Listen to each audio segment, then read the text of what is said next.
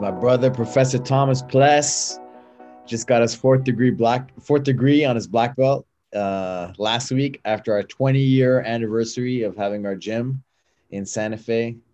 I was like, we gotta do a little podcast and talk about it. You know, how do you feel? I guess I don't know really. It hasn't really sunk in just yet, you know. I guess I'll figure out more what that means, you know, down the road. Right. I mean, I know it's a big interval, right? Right. Like the 5 years. You know, I can distinctly acknowledge like a difference in like my understanding of the art, you know, from degree to degree. But when when you start to, for me at least, when I start to look at the fourth degree, I don't think about the amount of knowledge. I think about time. Right. 5 years. It just, you know, like I think when I got my third degree, I was like, well, 5 years it's going to be a long time from now. It's like so far away. You know, I don't know. I just didn't think about it. And then all of a sudden, you know, I remember it being like 3 years from now, and then a year and a half from now, you know, and then all of a sudden it was there. So that's kind of the I guess the biggest thing is just like, wow, 5 years has gone by. You know, it's a mile marker, right? You know, I'd message you, right? Like, you know, hey man, we should, you know, try to do something because it's 20 years of, you know, of having, you know, of the gym, you know, 20 years, right. And then the years go by, right? And then I'm like, right. holy, you know, like holy shit, like Tom's fourth degree, you know, that's a huge deal. And I was like, man, that's crazy because you're New Mexico's first homegrown black belt. What that means, you know, since I moved to Brazil and I came back, like, you know, you were on the mat in New Mexico in Santa Fe. You came up, you were the first black belt of New Mexico. I mean, probably maybe even the Southwest, I think, if I think about it, you know, as far as like Americans, I don't know, you know, Amal was up, you know, he's in Colorado, but for New Mexico for sure. It's just such a big deal, you know. I was like, man, that's crazy, you know. And then we had such a crazy turnout with 2020 being so crazy, you know. It's really, really cool. I agree. To be there, you know, really special, and just really interesting that it also falls on your anniversary, right, of your fourth degree, right? No, exactly. Yeah. Grant was there. Like, you guys used to run the biggest gym. Well, Grant was like the head coach, right? And then you came in. Right.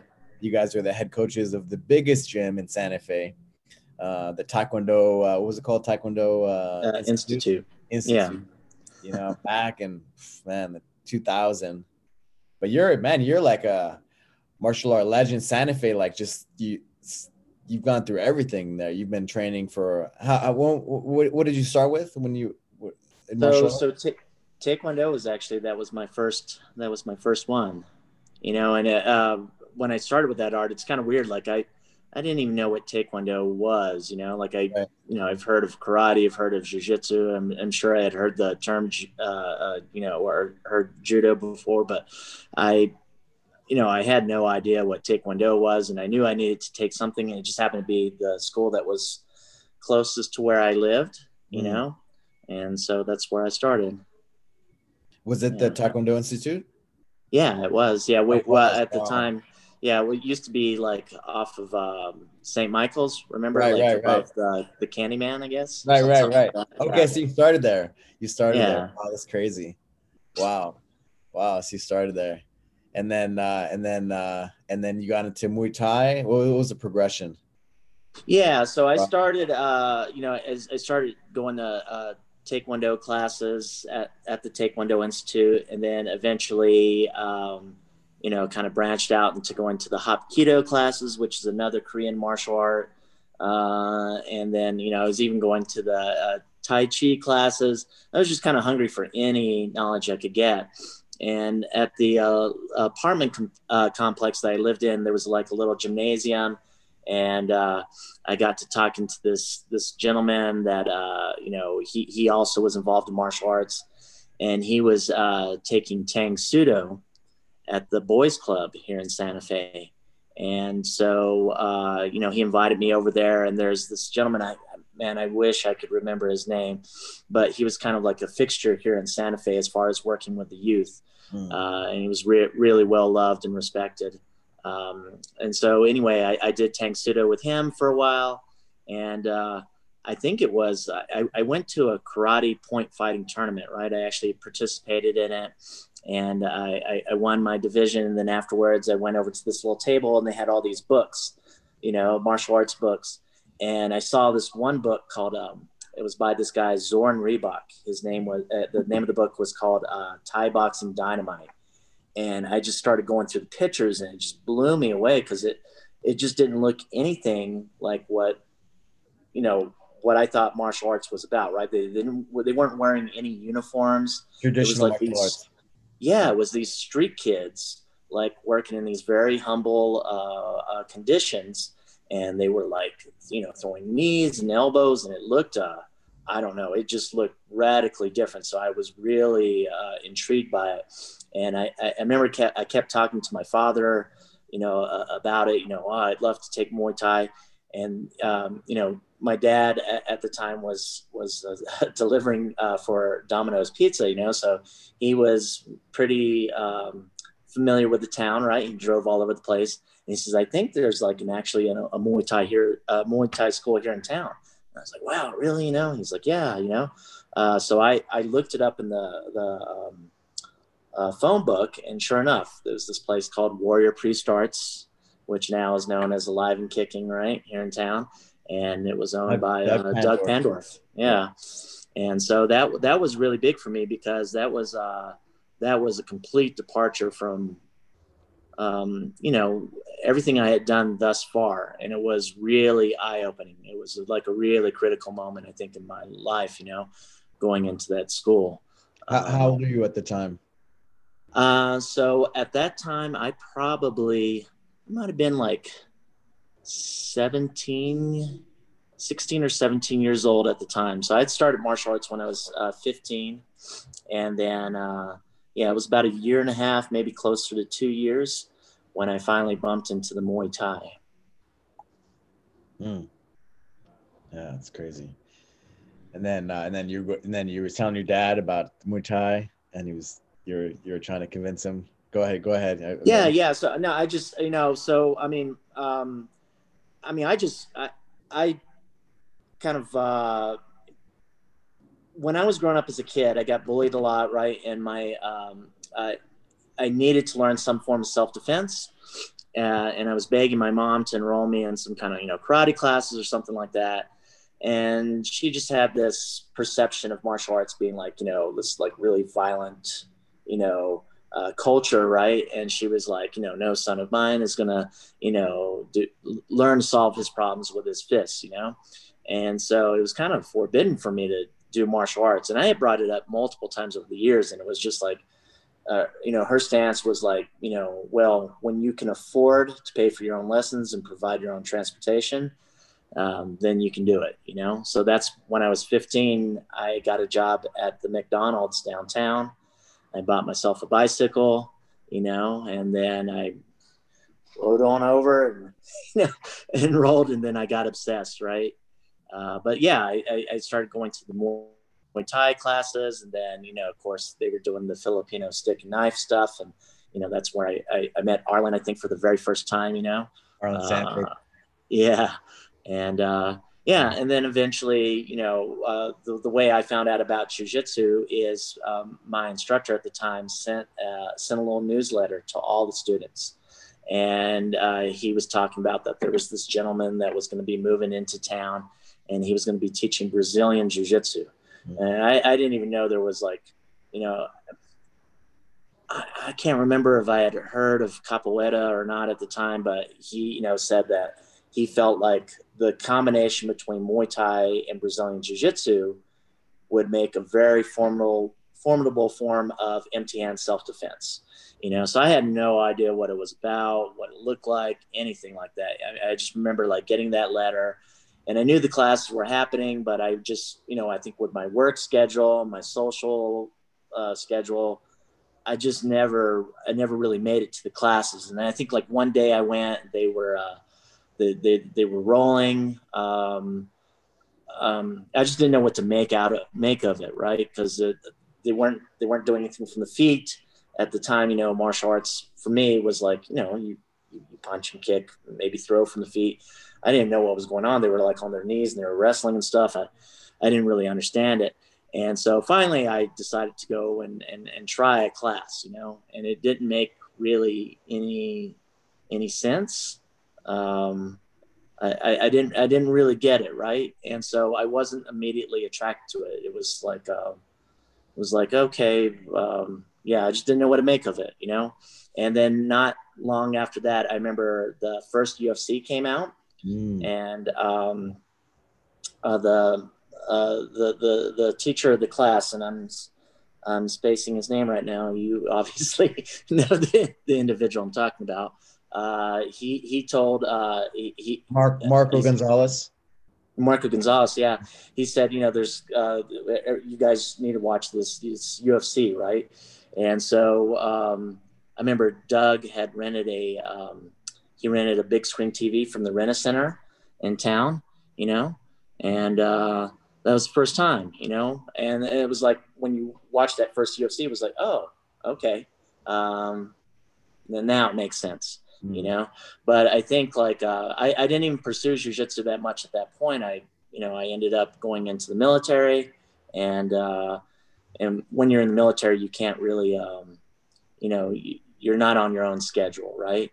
And I didn't have a car, so my accessibility to continuing with my martial arts training was pretty limited at that point. And it wasn't until I finally once I got out of the military that I moved back here to town, and I think eventually I don't know if we had it right away. I don't really remember. Maybe we did, but I think we might have had a club going on.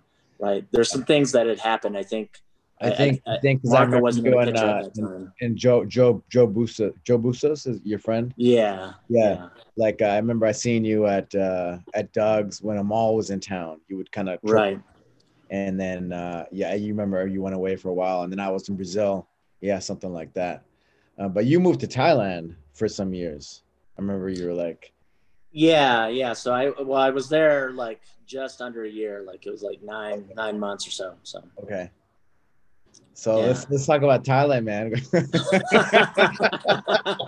the famous Professor Tom. Thomas Blatt, Thailand story.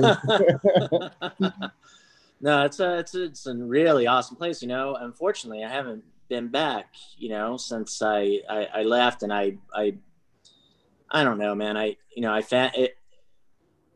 That was my first travel experience. I mean, as my family, we moved around a lot around the United States when I was young. And so I was a bit of a vagabond, but I never contemplated, going overseas or traveling like that. There was no desire. Like nobody had like really presented me with that concept, or what that meant or what it would be like. But, I loved Muay Thai. And so here was this opportunity. My instructors actually at the time made some contacts for me over in Bangkok. And so, I had that point of contact, which would set me up with transportation, room and board. And then they put me on like a half salary. And so there was no reason not to go. Right. So I went over there, and, I mean, it's just the learning curve was extremely high, right? Because Doug Pandorf had learned from Arjan Chai, right? Correct. And so he's the one who introduced you to the guys in Thailand.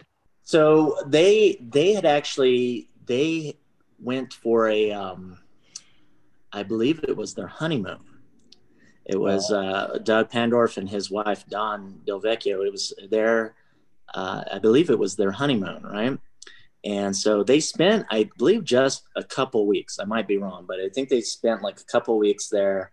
And of course, they went to a bunch of fights at the stadiums, and there's a gentleman that is like he's very familiar at the Lumpini Stadium, right? I think he was the only guy that was allowed to actually operate a Muay Thai fight camp out of Lumpini Stadium, right? So he would actually operate this fight camp, and he was a former champion. There's a book about the greatest champions of Muay Thai, and they have like the top 10 guys, and 3 of the top 10 guys reference their fights with this individual. Like incredible, he was around during the golden age of Muay Thai, and was a really prolific competitor. His name was Nurong Sari, and his nickname is Peck. And now I haven't seen it, but apparently he is now one of the coaches on that prison fight reality show. In Thailand? Yeah, in Thailand, right, where these guys fight for their freedom, right? Okay. But he's one of the coaches on there, and I haven't seen the show yet. I'd watch that. Yeah. Yeah. So if they win, they get out. Yeah, something like that, right? So yeah, so he's one of the coaches on this show. But anyway, like at that time, that was my point of contact, right? And so he was a cab driver in Bangkok, and then, in the afternoons, late afternoons, early evenings, he ran this fight camp. And so he was the guy that set me up with my apartment and showed me where the camp was and how to get there. And it was within walking distance, it was like, I don't know, like maybe a mile or something like that, so I'd walk in every day and go train. And usually it was around like, 4:00 in the afternoon. We trained like, 6:30, 7:00 at night. That camp was really interesting because it was positioned in the city dump, right? The city dump? Yeah. So it was in this area of Bangkok called Klang Toi. And Klang Toi is like, it's like it's kind of like the main slum inside Bangkok. And there was like the city dump where there's literally like mountains of trash, and it was located kind of underneath this highway bridge, So the first day we got there, I remember the cab pulls up, and my friend Joe and I would get out of the back of the cab, and I looked at him, it's very surreal. I looked at him, and he wore glasses, right?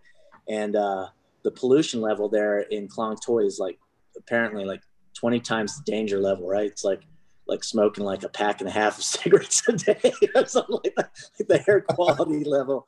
And I remember looking over him, and his glasses immediately fogged up, and he took his glasses off, wiped them off on his shirt. We walked a few more steps, and we heard like some god awful sound. And this dog comes running right in front of us with like a live rat in its mouth, and the rat's like squealing, and it was like, whoa.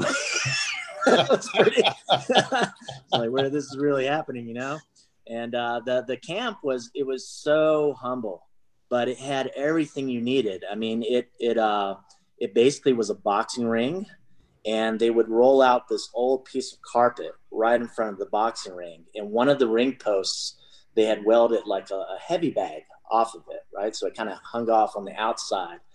And this training area also doubled as a family's living quarters, right? There was an outhouse that was right next to the ring, and a little picnic table, and they kept all their belongings padlocked inside the outhouse. And so about the time that I finished my training, the kids had the kids that lived there had gotten back from school. They had finished their homework. And so they would oftentimes invite us to eat. So we'd change places. The kids would get up from the picnic table. They would go into the ring, and the mother and father would open up the. Let me turn this off. The mother and father would open up the outhouse, and they would take out the TV set. And they had a little TV set, and they plugged it into one of the ring posts. They had actually set up one of the ring posts where it had electricity. it had an outlet built into it. So it's not dangerous, right? That's not dangerous. Yeah, nothing dangerous. You don't want to get stuck in that corner, but then they would put these like pillows and blankets on the ring, and they would watch cartoons, and there was nothing really different about our life and their life other than just the living situation. It was extremely humble, but it was really cool. I mean, everybody there seemed really happy. Yeah, it was a really wonderful experience. And there wasn't a lot of people that went to the camp at that time. He had guys like, flying in and out, being that he was always at Lumpini Stadium. He could kind of go through the crowd and he would, search out foreigners, right? They had money, right? And so he would go up and he'd get them to try to come to his camp or something like that. Somehow, he tried to do some business transaction with them, So we had people coming in and out of the camp all the time from all over the world, but he always paid these like insanely high level guys that fought there, guys that were number 3 at Lumpini Stadium or whatnot. And they would come in, and that would be my training partner for the day. And so I had this access to this like world-class Muay Thai practitioners, and you just, you pick up like little tricks here and there. Yeah. It was really cool. What an experience. Yeah. Wow. And so how long you stayed in that one camp for? How long? I mean, that was kind of my main home, to be honest, for like a while. But I learned after a while to kind of you want to travel around, right? Because a lot of the camps, they have like their trademark techniques, and they're really proud to show you these techniques as soon as you get into the camp, right? But after 2 or 3 weeks, you don't really get to see too much new stuff, So if you're okay with traveling every little bit, you can go to all these different camps. And I don't even know all the different ones. We went to one there's like an area, I believe it's called Huamak, which is where a bunch of the universities are.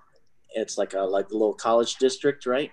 And there was inside one of the gymnasiums at the university, there was a Muay Thai camp there. We went there. I remember going to we took a train or a bus, I believe, south, ended up in some like little beach town, trained Muay Thai there. And then, sometimes we would go to the various islands and they had camps there. It's the national sport. Did you ever go to Sityodtong, the Pattaya? Sityodtong, no. So I knew about it, right? It was kind of on the outskirts of Bangkok. Knew about it, and I the gentleman Sityodtong, right? It's named after him, right? He's this it was like this renowned promoter. He was the promoter in Bangkok at that time.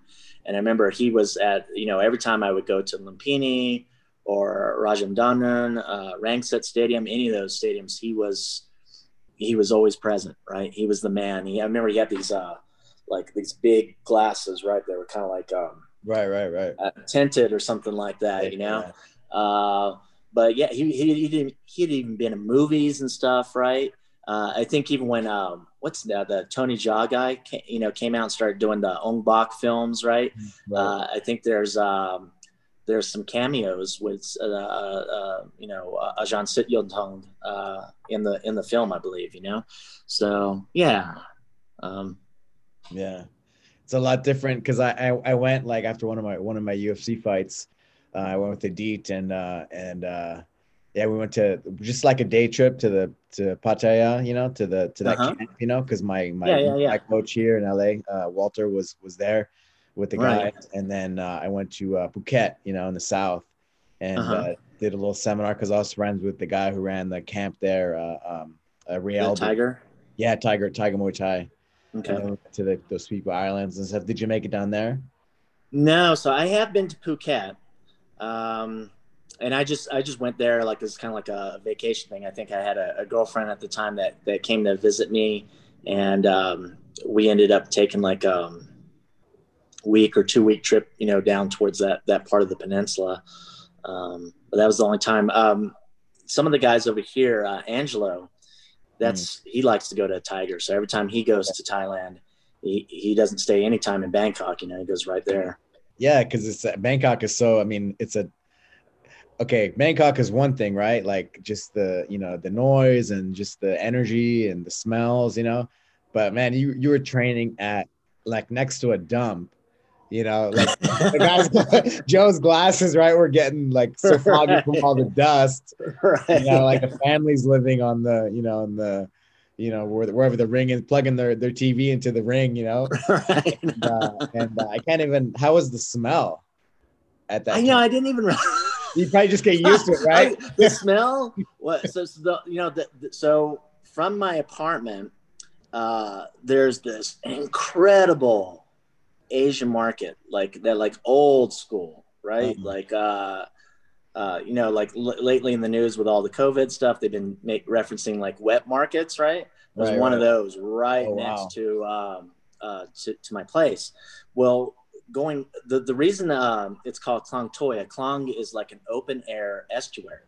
It's basically a river of shit, right? And it carves its way through the city. They don't have like a modern irrigation system there at all, So they've actually they get a lot of students that go over there and they do these internships, or they'll do these projects where they work with people and try to correct that, but the infrastructure is already there. Yeah. I don't know, I haven't been there in 20 years, so I don't know what it's like now, but at that time, yeah, you had this, river, and you'd cross the bridge, and that thing was like, would bake in the sun. I mean, it's jungle heat, so it's incredibly hot there.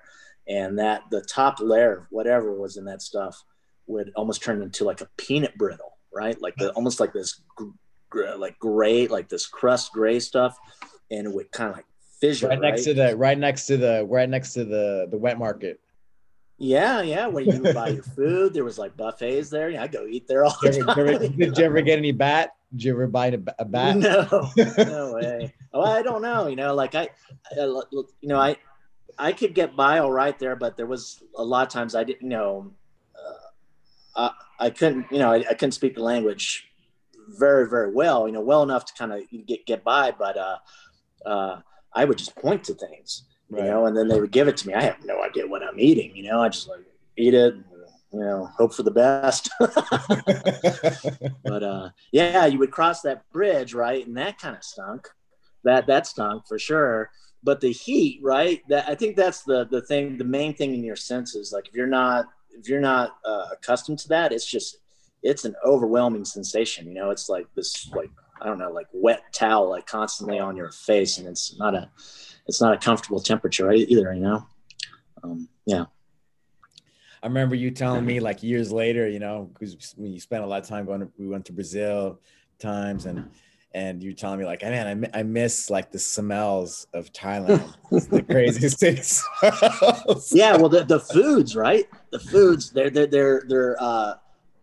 their culinary arts are, I don't know, man. I don't think I've ever experienced anything like it. Like, I've been like various places in South America and Central America, the Caribbean, throughout Southeast Asia and Europe. And I've never experienced like a diversity in, tastes, experimentation, smells of food.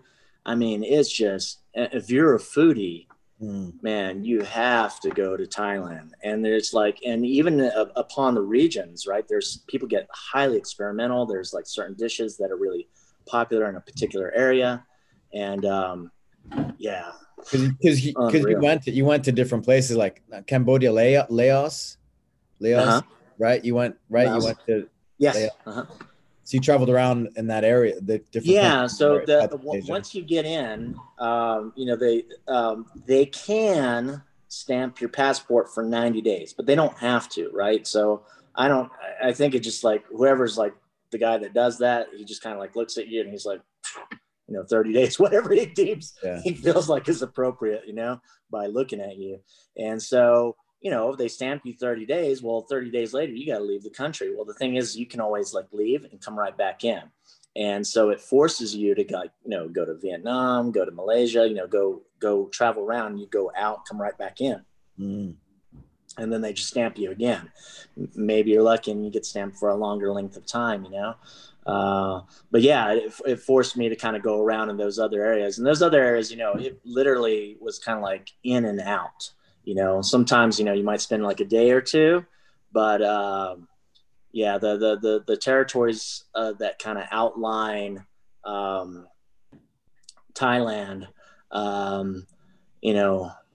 they're much more intense, right? You're talking about like Myanmar, like Cambodia. I mean, this was 1999, I believe, 98, 99 when I was there, right? So it was 1 year after the Khmer Rouge in Cambodia collapsed. Pol Pot, I think, had died. Wow. At Angkor Wat, like in 98. And so that whole genocide that was occurring there, right, had kind of come to an end, even though the Khmer Rouge was still there, right? Yeah, so what did you see wasn't when like you a went place there? you'd want to hang out. What did you see? What did you see when you were there? Because I've read all. The time that I spent like the most amount of time, I went to it's called what is it?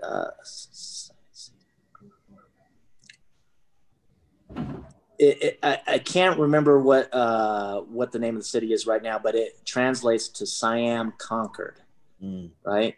And Siem Reap, and that's Siem Reap is where Angkor Wat Park is, right? And that's been in a bunch of movies and stuff. And it's not just one temple; it is a collection of temples, right?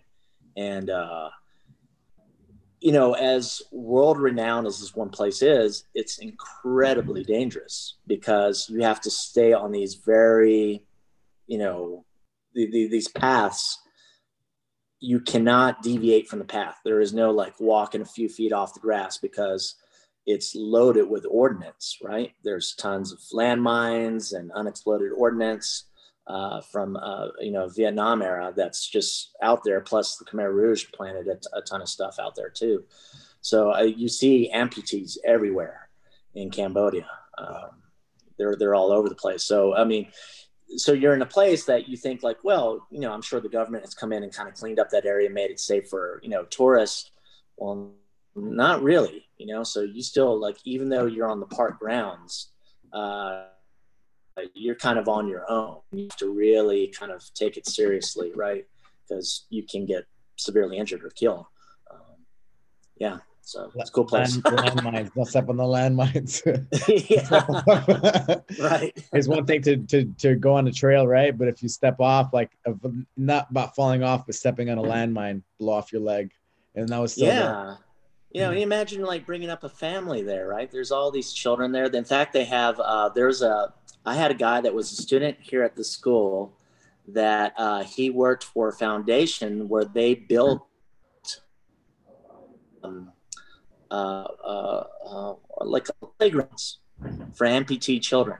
I mean, there was like so many amputee children that's what they, this guy went over there all the time and put these things together, So he had been over there like, I don't know, like several dozen times, and he had some pretty amazing stories. Wow, that's crazy. Yeah. And what about the, Pol Pot, like he separate all the families and the mass genocide, like were you able to see like society at all, or were you just at the tourist spots? No, I mean, when you're talking about tourist spots, I mean, there's like, it was me. I was the tourist spot. There's not a lot of people there at all. Like people just didn't venture there at that time. Like now, I think there was a show with Anthony Bourdain where he went to Cambodia, and they actually had an area in, I'm I'm spacing right now, but the main city that's there, he they have an area which is set up for tourists, it's a very safe area. There's, a lot of things to buy. When I went there, it was nothing like that. They hadn't put any thought at all into cultivating a tourism industry. So it was just like a place that, you had seen on Google or something like that, That's crazy. Yeah. Yeah. My dad was, he was over there. He went to the Vietnam War, so he was, it was classified, I guess, at the time, but he was on the Cambodian side, so I was like looking it up, and he had his camp, A camp, and that is like Mekong Delta area. Yeah. Yeah. So I remember that name, that's crazy, man. That's some craziness, and those times. And you went there right when they opened up, right when the regime fell. Yeah. So those people were there. They were still in the community. Yeah. So this guy, Pol Pot, right? He was, he is a Cambodian native, but he was educated in France, right? So he went to the universities there, and he had this very proto-fascistic vision of how Cambodia should be, and he felt like they had all these socioeconomic problems, and so his cure for that was to start everything back from the beginning. So I think they were the Khmer Rouge was. I believe they were financed by these Russian mafia guys, which supplied them with weapons, and they were basically like hillbillies, right? They lived in the jungles, and they were all these young people, and they just kind of gave them weapons, marched them into Phnom Penh, right? Phnom Penh is the main city there. That's the capital, about 1 million people, and they marched them in there. And I guess the United States had found out that these guys were on their way in. Wasn't sure what to make of that, but they evacuated forces, U.S. forces out of there.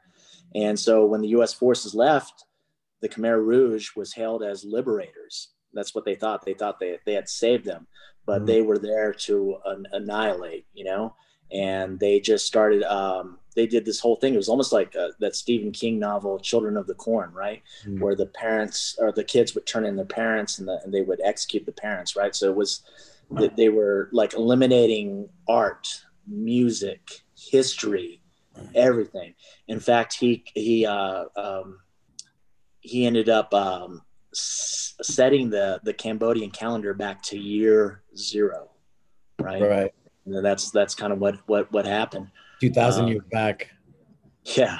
Freaking crazy, but yeah. So 98, this guy, he gets sick. I think he got cancer or something like that. And he was hauled up inside some kind of temple perch there in Angkor Wat. And that's where he kind of lived out the rest of his days, and he died. And that was 98. And then I was there 1 year after that, so those people were still there. But I think, they had kind of got their country back to some degree. It's always been like a struggling area, but it's really neat for sure. A lot of history. What an experience. Yeah.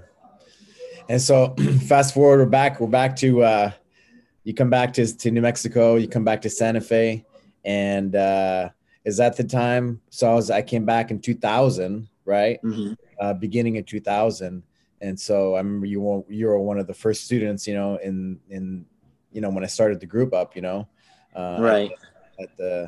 I think it was an Aikido place, and I put some flyers up right in town. Right. That's like marketing back then. And so you came back, and then that's when you started jiu-jitsu, like for real? Yeah. So I mean, like I said, I had all this exposure, but I couldn't there was no school, right? There was no school, and I think the little bit that I was getting, it just kind of brushed upon the idea of what jiu-jitsu resembled. But it wasn't until you and, Amal, I think, were coming back and forth from Brazil. And that was in 97. I remember Amal coming out, and then one of those seminars, I don't know, it might've been 98, maybe something like that. I seem to remember you as a blue belt, I believe. Yeah. And you came in, you did like a seminar, but so anyway, I would record all of the seminars, and I took some private lessons with Amal as well. And so then when you guys would go back, you just practice those series of moves that we had, just watch tapes over and over again and just practice it and try to understand it. Maybe you get like 15 or 20 moves down. You guys would come back, you learn like another series, connect that to the rest of the hub. And so, yeah, in 2000, I think like you already had the school going for a little bit, but I was in transit, right? I was kind of, I think, coming back from Thailand around that time. And there was starting to be like a faction of guys from the school that I was at that were going to go train at your place, right? Guys like Jim Keller and Chris Torres, right? And so there was those guys that were going over. And so shortly around that time, that's when I left the gym that I was at. I was working at the Taekwondo Institute with Grant, right? We were both teaching over there, and turned Grant onto it. And he started coming over. So all these people in the martial arts community were like, wow, they knew it was like how special jiu-jitsu was. And I think they understood how difficult at that time was. Like now it's, 20 years later, it's not a big deal to go learn jiu-jitsu. I mean, there's still pockets in this country where it's, it's a little difficult to get to, but I mean, in this town, right? But there's like 3 or 4 schools or something like that in this teeny tiny little town. But back then, man, I mean, there was nothing, so to have access to not just Brazilian Jiu-Jitsu, but like world-class Brazilian Jiu-Jitsu was unheard of, right? So everybody that like martial arts mattered to them, they took advantage of it, So that was that first group. Yeah. What are some of the names that came through Santa Fe Jiu-Jitsu names? Oh, wow. So we had, of course, Big Dan, right? Dan Christensen, right? He was a really, at our school. And of course there's, Tate Fletcher and Isaac Valley Flag. We had Sarah Boyd, CJ McHugh.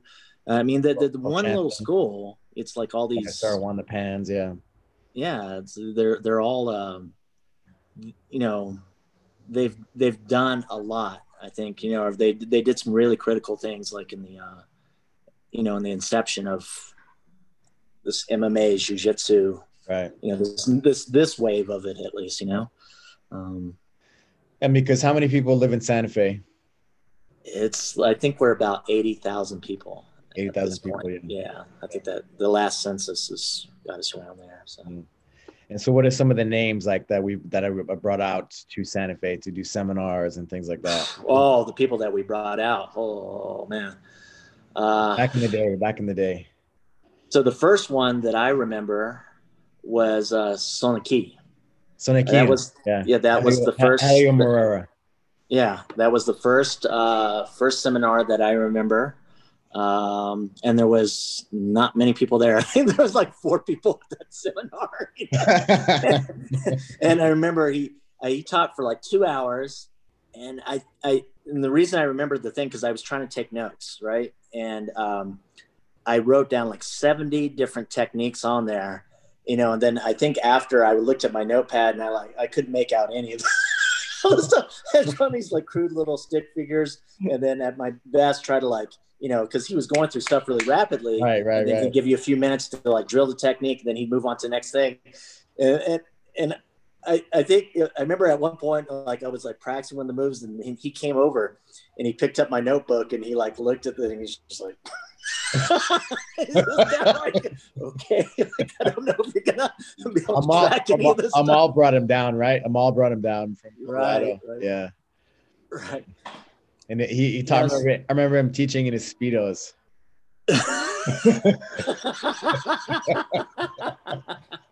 That's classic. Those are the days, right? Yeah. But yeah, for sure, man. I mean, we had Gordo, right? Gordo was there. Yeah. And then we had who else? Oh gosh, Soka, yeah. Of course, Alexandre, Valij, right? Valij. Yeah. Yeah, I mean, there were so many guys, and then even like towards the end, I remember when we brought down you brought down Braulio Estema, right? He was over at Amal's place. He was a brown belt at the time. Brown belt, yeah. Right? Yeah. He had just won like the Pan Ams or something like that. Yeah, he tapped everybody out and like weight and open weight, right? With like 5 minutes. Yeah. all the combined matches lasted 5 minutes. So like 30-second matches, right? Yeah. Insane, yeah. And he took the bus. I remember he took the Greyhound bus down, and I guess I fell asleep or something happened where I couldn't pick him up, and it was middle of the night. It was freezing,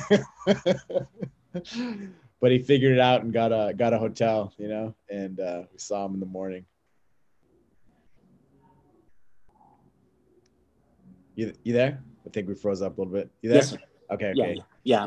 That was hilarious. Yeah. We had Hoist Gracie, right? Hoist Gracie come out. Hoist Gracie. We had Master Carlos. Master Carlos, yeah. And Marcio Feitosa and Kira Gracie. Right. Yeah, man. Little Santa Fe, we brought all those guys out, right? He hasn't been back since, right? Yeah. Yeah.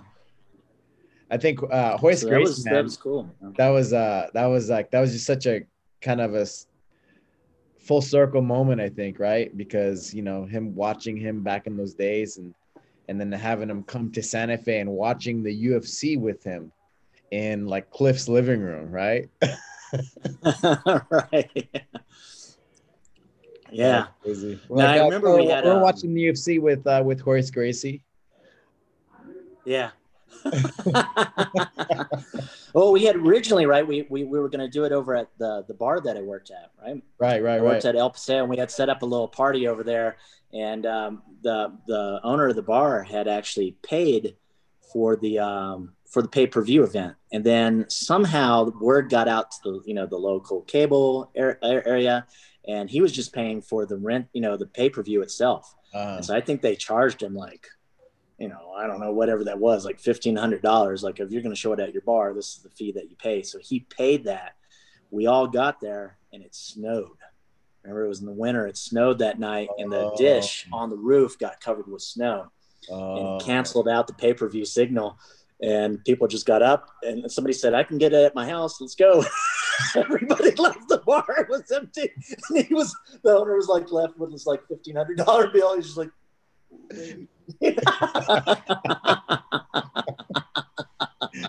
oh my God. But no, that was really cool. That was really cool. He did like four seminars, right? Yeah. Two a day on a Saturday, and then another 2 on Sunday. Yeah.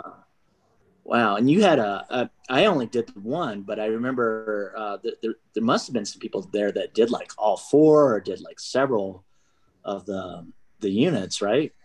Yeah. But yeah, we had to fill them up. We had to cut off every class, right, at a certain limit. So right. Have enough room and stuff. That's pretty cool. What about the tournaments? Talk about some old tournament stories. Traveling to Brazil, we used to go to Florida a lot, driving to Los Angeles, right? Yeah. So the first one I remember going to with you was, I think it was Grappler's Quest. Because as a white belt, I think I did Grappler's Quest, and I also did the U.S. Open, which, what was that, in Santa Cruz or something like that? Cruz, yeah. Um, yeah, but I think the Grappler's Quest was the very first one, and that was really cool, man. Because that tournament, I haven't been to it in years, but they have it paired up now with the UFC Expo, right? It did, And yeah, like a year or two, yeah.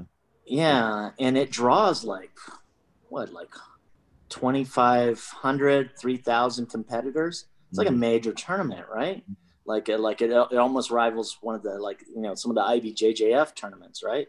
Mhm. They get a lot of competitors. But that first year that I remember going, there was like maybe 250 people there, and that was a really cool time in jiu-jitsu because it was truly a subculture, you know like people just didn't really know about it. And I remember, like, we went to the tournament, and at that time there was no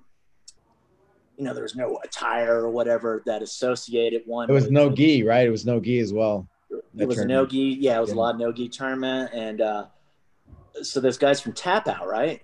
They came in their little van, and then they were wearing the costumes and stuff, and they came out and, like, were selling like a few T-shirts out there. That was like the first time. And I remember, like, walking in there. Chuck Liddell was there, right? I think he'd fought like in like maybe one UFC, but he's got this very, that was at the time when you knew all the fighters, He right? was So you could coaching, yeah. follow. He was coaching Jake Shields, I think. Jake Oh Shields wow, yeah, was I think I went against Jake Shields at that tournament. Yeah.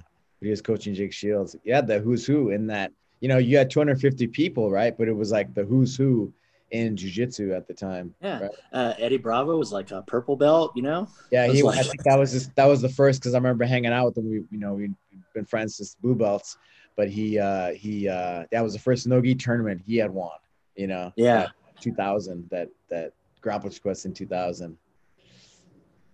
yeah. That was really cool, man. Just so many legends of the sport, um, just so early on. But it's just amazing how much it's grown in such a short period of time. But yeah, we did a lot of. That's the one thing about the Santa Fe group. We're road warriors, right? We drive to a lot of tournaments, and that was just like the culture. I don't remember it ever being like you know, a thing that we hated. Just get in the car and drive, right? And you pile up a bunch of people in the car. But I remember, like, one of the funny stories I remember is, yeah, you guys were coming back from a tournament. It was a Grappler's Quest tournament, must have been, right, in Vegas, and you guys had a van, and I can't remember if this was the van that you were in or whatnot, but your cousin Tomas, right? Tomas, yeah. Yeah, you guys were driving at night, and he had to use the bathroom or something like that, right? So he pulls over the van on the side of the road, and he steps out of the van, and he must have parked it right on the side of like a cliff or something like that. And he just stepped out and just disappeared into the into the darkness. He just saw him exit, and then he was just gone, like that, or like magic or something like that. And then it's like, then what do you do where he was? And I remember you guys telling me something like, you're looking over the cliff, and he's like scaling back up the rock. He's like scratched up, and dirt and weeds in his hair, and he's like, like a zombie or something like that coming back. He's all messed up. Oh my god. Oh my god. Some of those road trips are crazy, huh? Um, Yeah. did you go to Texas with us at one time? No, that was the one where you guys went with I think Grant. I remember Grant went, and a couple other. yeah. You guys had like four, like there was that guy Manny, right? Didn't that guy Manny go with you? Remember that Manny was like the really big dude, right? Yeah. Like thick legs, arms, like just a big body, and he was like a specimen, right? He could move like a Oh cat. man, yeah. Yeah. Yeah, we Um, was. but I remember you guys took him over to a tournament, and he just manhandled everybody. Um, it was with Chong, right? And you guys go to that tournament with Chong? All right, yeah. I don't know, yeah. But we went to Colorado, like, I don't know how many times, Yeah, right? Remember some of those yeah, karate tournaments because we had to yeah, compete in karate tournaments before there was Grappler's Quest, right? right. And what is that? Do you remember any other crazy stories? Like going to LA, Joe Duran. The only thing I remember being in, or I think it was in Orlando, right? And oh man, I can't remember what set it off, but I remember like, oh god, Joe Duran. He was a blue belt at the time, right? I think he must have been, right, because there was no white belt division at that time. There was no novice division, right? And so I remember he somehow he got in this like pissing contest with Professor Kleber Luciano, right? And there was something like he says like, "You're gonna meet my professor tomorrow," you know. He's like he was talking about you or something. Like I can't remember, but something happened, and he just like he got like kind of in his face and told him this whole thing, and it was really funny, you know. Yeah, I can't remember, you know, like some days, I mean, there's a lot of moments that kind of stick out in my head, you know, but these mats, in fact, the mats that we still have here, some of them are like, I mean, we've replaced a lot, but some of them there's probably a few out there that are like almost 20 years old. They've just been very carefully taken care of, and they're positioned in a particular place. But yeah, those mats have seen like a lot of, I'm sure if we were to scrape off the DNA of those mats, we could recreate the original Santa Fe Jiu-Jitsu team.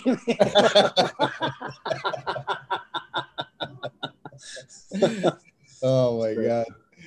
Oh my god. Joe Diddy, man. He's like the nicest guy, Joe Duran, you know? And yeah, that's crazy. That's funny. I was like my debut, right? My black belt debut. I was because he was a big deal, right? In California and I mean US, right? Yeah. And he's always very vocal, right? At tournaments, you know. Right.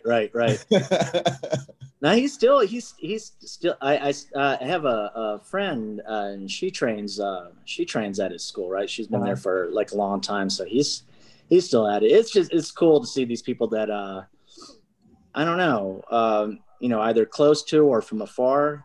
You've kind of grown up with this community, you know, and you know, you've seen them when they're like young and they're like, you know, destroying, they're awesome, and then you know, then they have families and they have their students, and that's a really incredible experience, you know, to kind of witness that.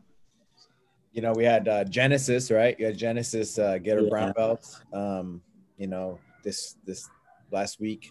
And I mean, you've been teaching her since she was how old?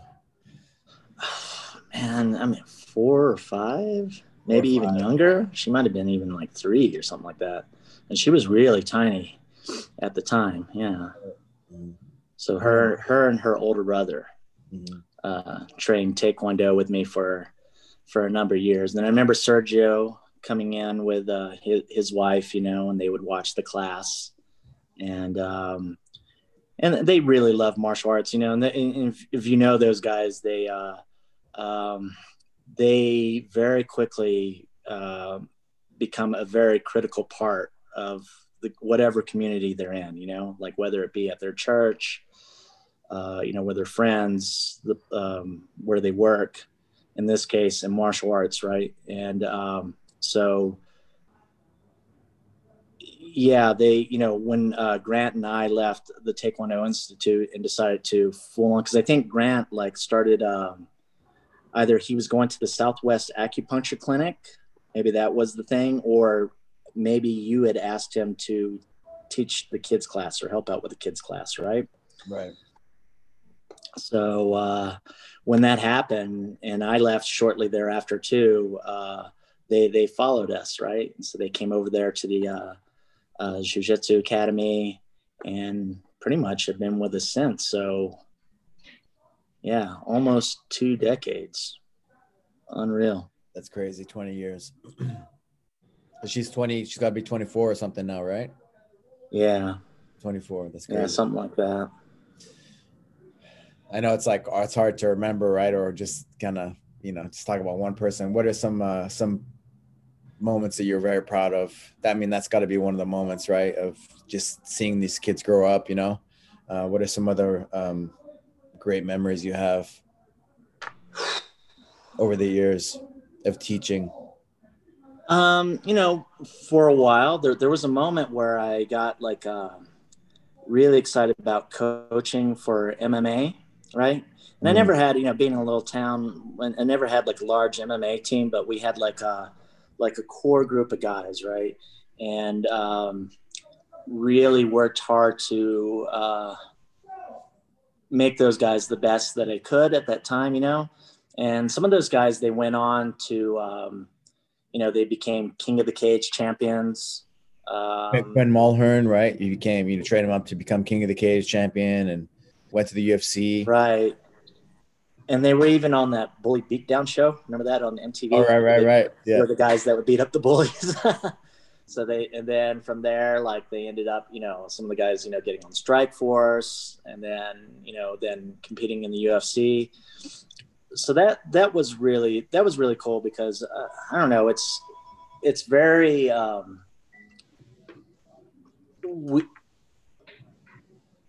in order to properly take care of the students here at the school and to take care of the fighters, we had to have camp at the end of the night. So at 7:30, 8 o'clock at night is when we would start the MMA camp. And then I tried to rationalize it. Well, this is roughly the time that fights are happening. So now you guys are getting accustomed to, you know, your body's kind of peaking at that time. But we would have these long ass training sessions that would go to midnight or after. And, you know, here, an interesting story, and I'm sure you've heard this one before, but there was one night I was there at the academy. It must have been around midnight, right? And we had just finished like a long session of like striking drills and sparring patterns with like big gloves, right? And now we were going to transition into like doing more of the ground specific stuff. So I told the guys to change out their gloves, and, you know, they put their MMA gloves on and tape it so, you know, the Velcro doesn't scratch or whatever, you know. So they're doing that whole process. And so they all left. This was at the old school. Remember, we had the two rooms, the two mat rooms with the office space in between. Well, all the gloves were located on the far end. So they left the grappling room to go into the striking room, get their stuff, and left me in there by myself. And I'm just kind of like looking out at the windows. I was looking out onto Resolana, and, you know, it's late at night, so there's not a lot of traffic. And I see this car peel off the Sirius Road, like very quickly, right? And it comes down the road, and then it turns into the business directly across the street from us. There was like a tire shop or something like that, right? And so the guy pulls back kind of close to the dumpster, and you can kind of hear that they're playing music kind of loud, you know? And they were kind of sitting there for a while, and just the whole thing, like the timing, like the energy kind of behind it. You know, I start like, you know, these weird ideas start popping in the back of my head, and I start thinking about like, maybe this guy's dumping off a body or something like that. It's just like, just a thought, right? I didn't even think it was anything serious. And man, I don't know if it was my imagination, but I thought I heard some screaming, but that didn't seem right because I would have been listening to that through the glass across the street into their vehicle. So I thought maybe it was just my imagination. And they had been there for a while. Nobody got out of the car. And so I started to lose interest. And so I just started to turn my head, and all of a sudden the door opened, the driver's side door opens. And this guy gets out of the car, and he grabs this body by the ankles and starts pulling them out of the car through the driver's side. And it's limp, right? In fact, when the back and the head came off the driver's side seat, the head hit the concrete, and he starts dragging the body back towards the dumpster. And I was sitting there, and I was like, in my head, I'm like, holy shit, this guy actually is dumping off a body, you know? And so all of a sudden he climbs up on top of the body, and this is happening very quickly, right? It's like, you know, I'm telling the story, but it's happening very quickly. And all of a sudden he climbs up on top of the body, and he gets like mount. He's punching this person in the face, and then I could very clearly hear it was a woman on the bottom, right? And I just said like, oh my God, this guy's, you know, beating this woman. And all of a sudden I see Sergio's face like pop right next to mine, and he had his wrestling shoes on, right? And he just unlocks the door and sprints across the street. And Professor Bobby was there. one of the girls, Zuhei, she was there. Anyway, they all go across the street and they grab this guy and they pull him off this woman, and they have him over the hood of the vehicle, right? And Professor Bobby's, I don't think he was currently with the police department at the time. I don't know if he was retired at that point. He might have still been with them, but he's got them kind of over. And I remember he did have a police radio, right? So he calls for dispatch, and they brought out some officers. But this apparently these guys had been at a club and they were doing some crystal meth, and they got kicked out of the club, and then things just kind of escalated, right? And the whole inside of the car was like covered with blood. And I remember like one of our girls, she was talking to the girl, and she just got very emotional, right? Like seeing this woman kind of hurt like that. And this guy had his arm, behind his back. He's bent over the hood of the car, and she just went over there and started teeing off on this guy's face. Well, they were just getting ready for training, so they had their mouthpieces in, they had their MMA gloves on. And so this guy's like, at first he thought we were the cops, and all of a sudden he's like looking at all these people with their mouthpieces in. He's like, hold on a second, you guys aren't police. But anyway, the police came, and they they see the guy. He's like, kind of like, it's been obviously something's happened to him, and the cop's like, before he puts the guy in the cruiser, he's like, hey, you guys didn't touch this guy, did you? And like, oh, no, sir, no. He's like, okay. Well, that was it, crazy, man. Like, we just happened to be there at the right time at the right place, And like, had we not done that, like, who knows what would have happened to that girl, And crazy. The right people, right? The right people. That's crazy. Yeah, for sure.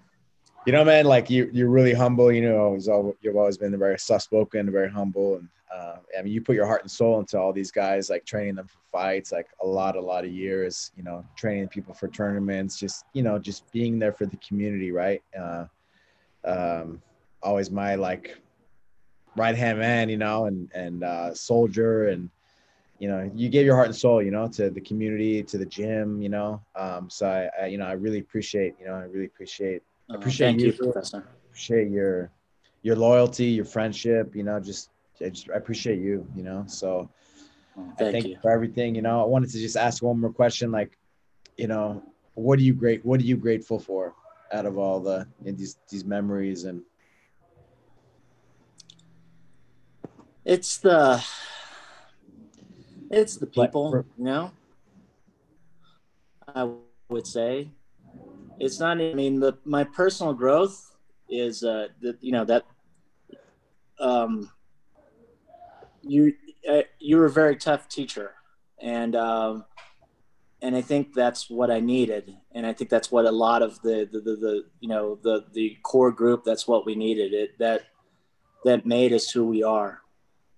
But it's all the people that have come into our gym, you as our teacher, the people you brought in to help influence us, your teachers, the team that you cultivated, right? It's all these people. It's just the friendships, getting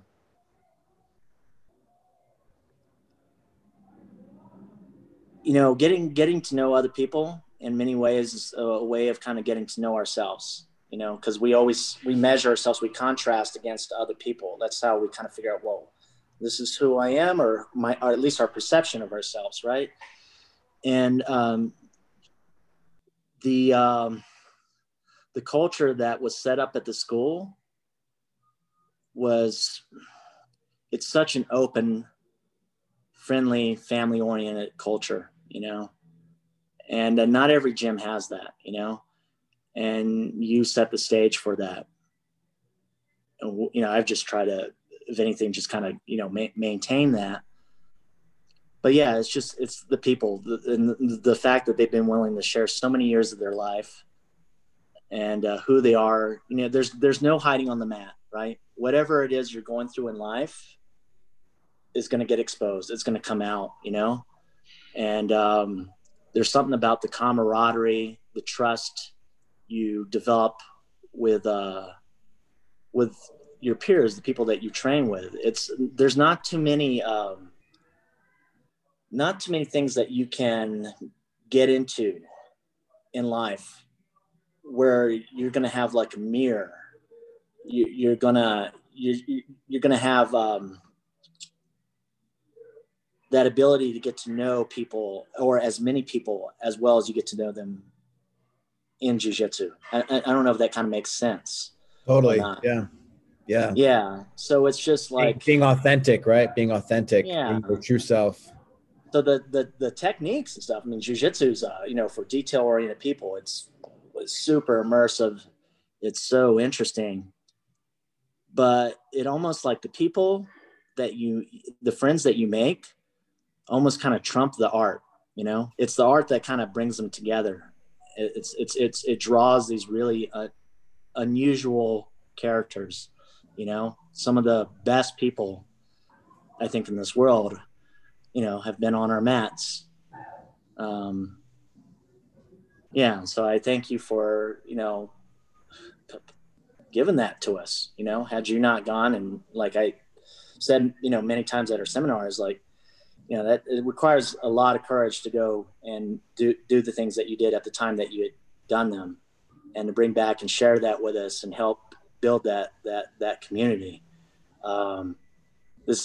This place is such a special place for so many people, so I would have to say the people, the people in the relationships. Yeah. Thank you, man. I was so proud to be there last week, with everybody. And especially it just it was the perfect time, 2020, you getting your 4th degree, 20 years of Santa Fe jiu-jitsu in Santa Fe,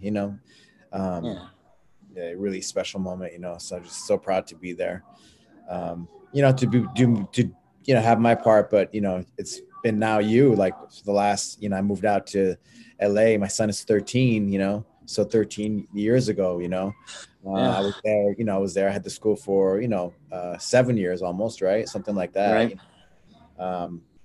But I wrote a little post, I gave my heart and soul I wanted you guys to be the best. And we took you guys all over the country and Brazil and the world, literally like Japan, everywhere else, everywhere we could, wherever there were fights, wherever there were tournaments. None of the students ever dispute that stuff, man. They are like that was the place to be. I mean, so many of those people that were, part of this original school when you were the professor here, man, that was you had some destroyers there, some very strong-willed, strong people, wonderful people, incredible martial artists, and for a tiny little school for us to go and compete on a global stage and not just hold our own, but, and many times kind of like break records, right? To become like the first to win these major tournaments and stuff like that. I mean, not too many people can say that, Yeah. And that's all out of one place. Yeah. Yeah. What's next for you? We'll see, man. Like right now with this COVID stuff. Yeah. I know it's hard to look forward, right? Let's get through 2020. It's like it's like there's been a pause button on life, and like my focus now is just like, maintaining my happiness, not trying to get too freaked out at, the reality is, I go into class sometimes and there's only a few people here, and it's, it's part of it's like, it's the time of year, it's the holidays, but it's this whole COVID thing. And, this year we've been closed for close to 6 months total, half the year we've been closed. So, jiu-jitsu, especially for beginners, you have to be consistent, right? It's very easy to get sidetracked. And so, I think the love is there, I mean, obviously we had that seminar, look how many people showed up, so there still remains a lot of passion. People they're being safe. They're taking care of the people that they care about in their lives, so we appreciate that. And, we'll do what's necessary to keep the doors open. I'm super positive on that. It's just kind of wait. be patient and wait. And yeah. Anything's possible. Give me 2-3 years, 5 years. Anything's possible. What would you like to see for the gym, martial arts, for yourself? Yeah, I guess I haven't. Yeah, I mean, for me personally, I mean, there's certain things I really enjoy. Like, I started getting back into traveling, right? I really fell in love. Right before I started the school, I was, traveling a bit. And then once I got like super deep into jiu-jitsu, I kind of just let that stuff go. That became my focus.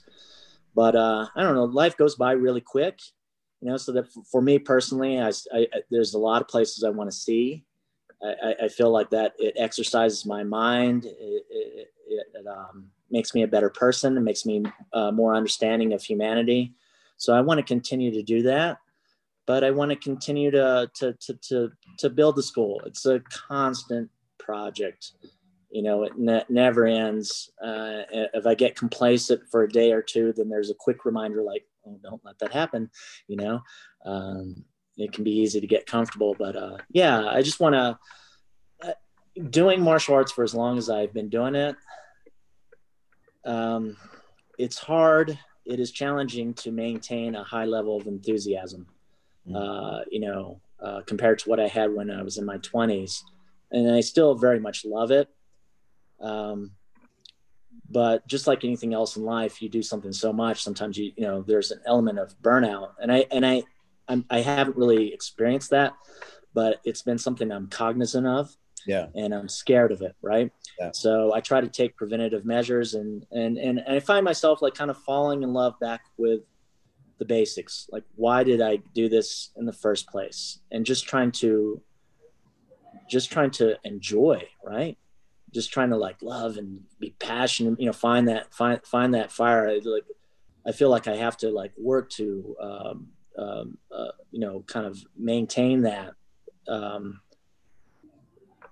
I mean, I probably put in like, I don't know, it depends on the day, but 7 to 9 hours a day where I'm like teaching and training here. So I'm definitely, I'm putting some time into it for sure, but yeah, I want to feel good about it. Yeah, we got to spend some time doing some of the TACFIT stuff, and hopefully we can open up again. Like we can go on some trips together again and do some training trips. Planning on doing a summit in Brazil, probably in December. Wow. A whole week of training, and health first approach, right? And it goes so well with jiu-jitsu and martial arts, of course, but it goes with everything, just life in general, so it just expands your horizons, of how to train properly. I'm going to send you some club bells too, Oh, yes. Playing around with it. I think there's a couple there right next to Arland, so I think coming by one of these days, but yeah, look forward to spending more time together, more adventures, and I agree. I think that's a wise decision. Improving ourselves and helping others do the same, right?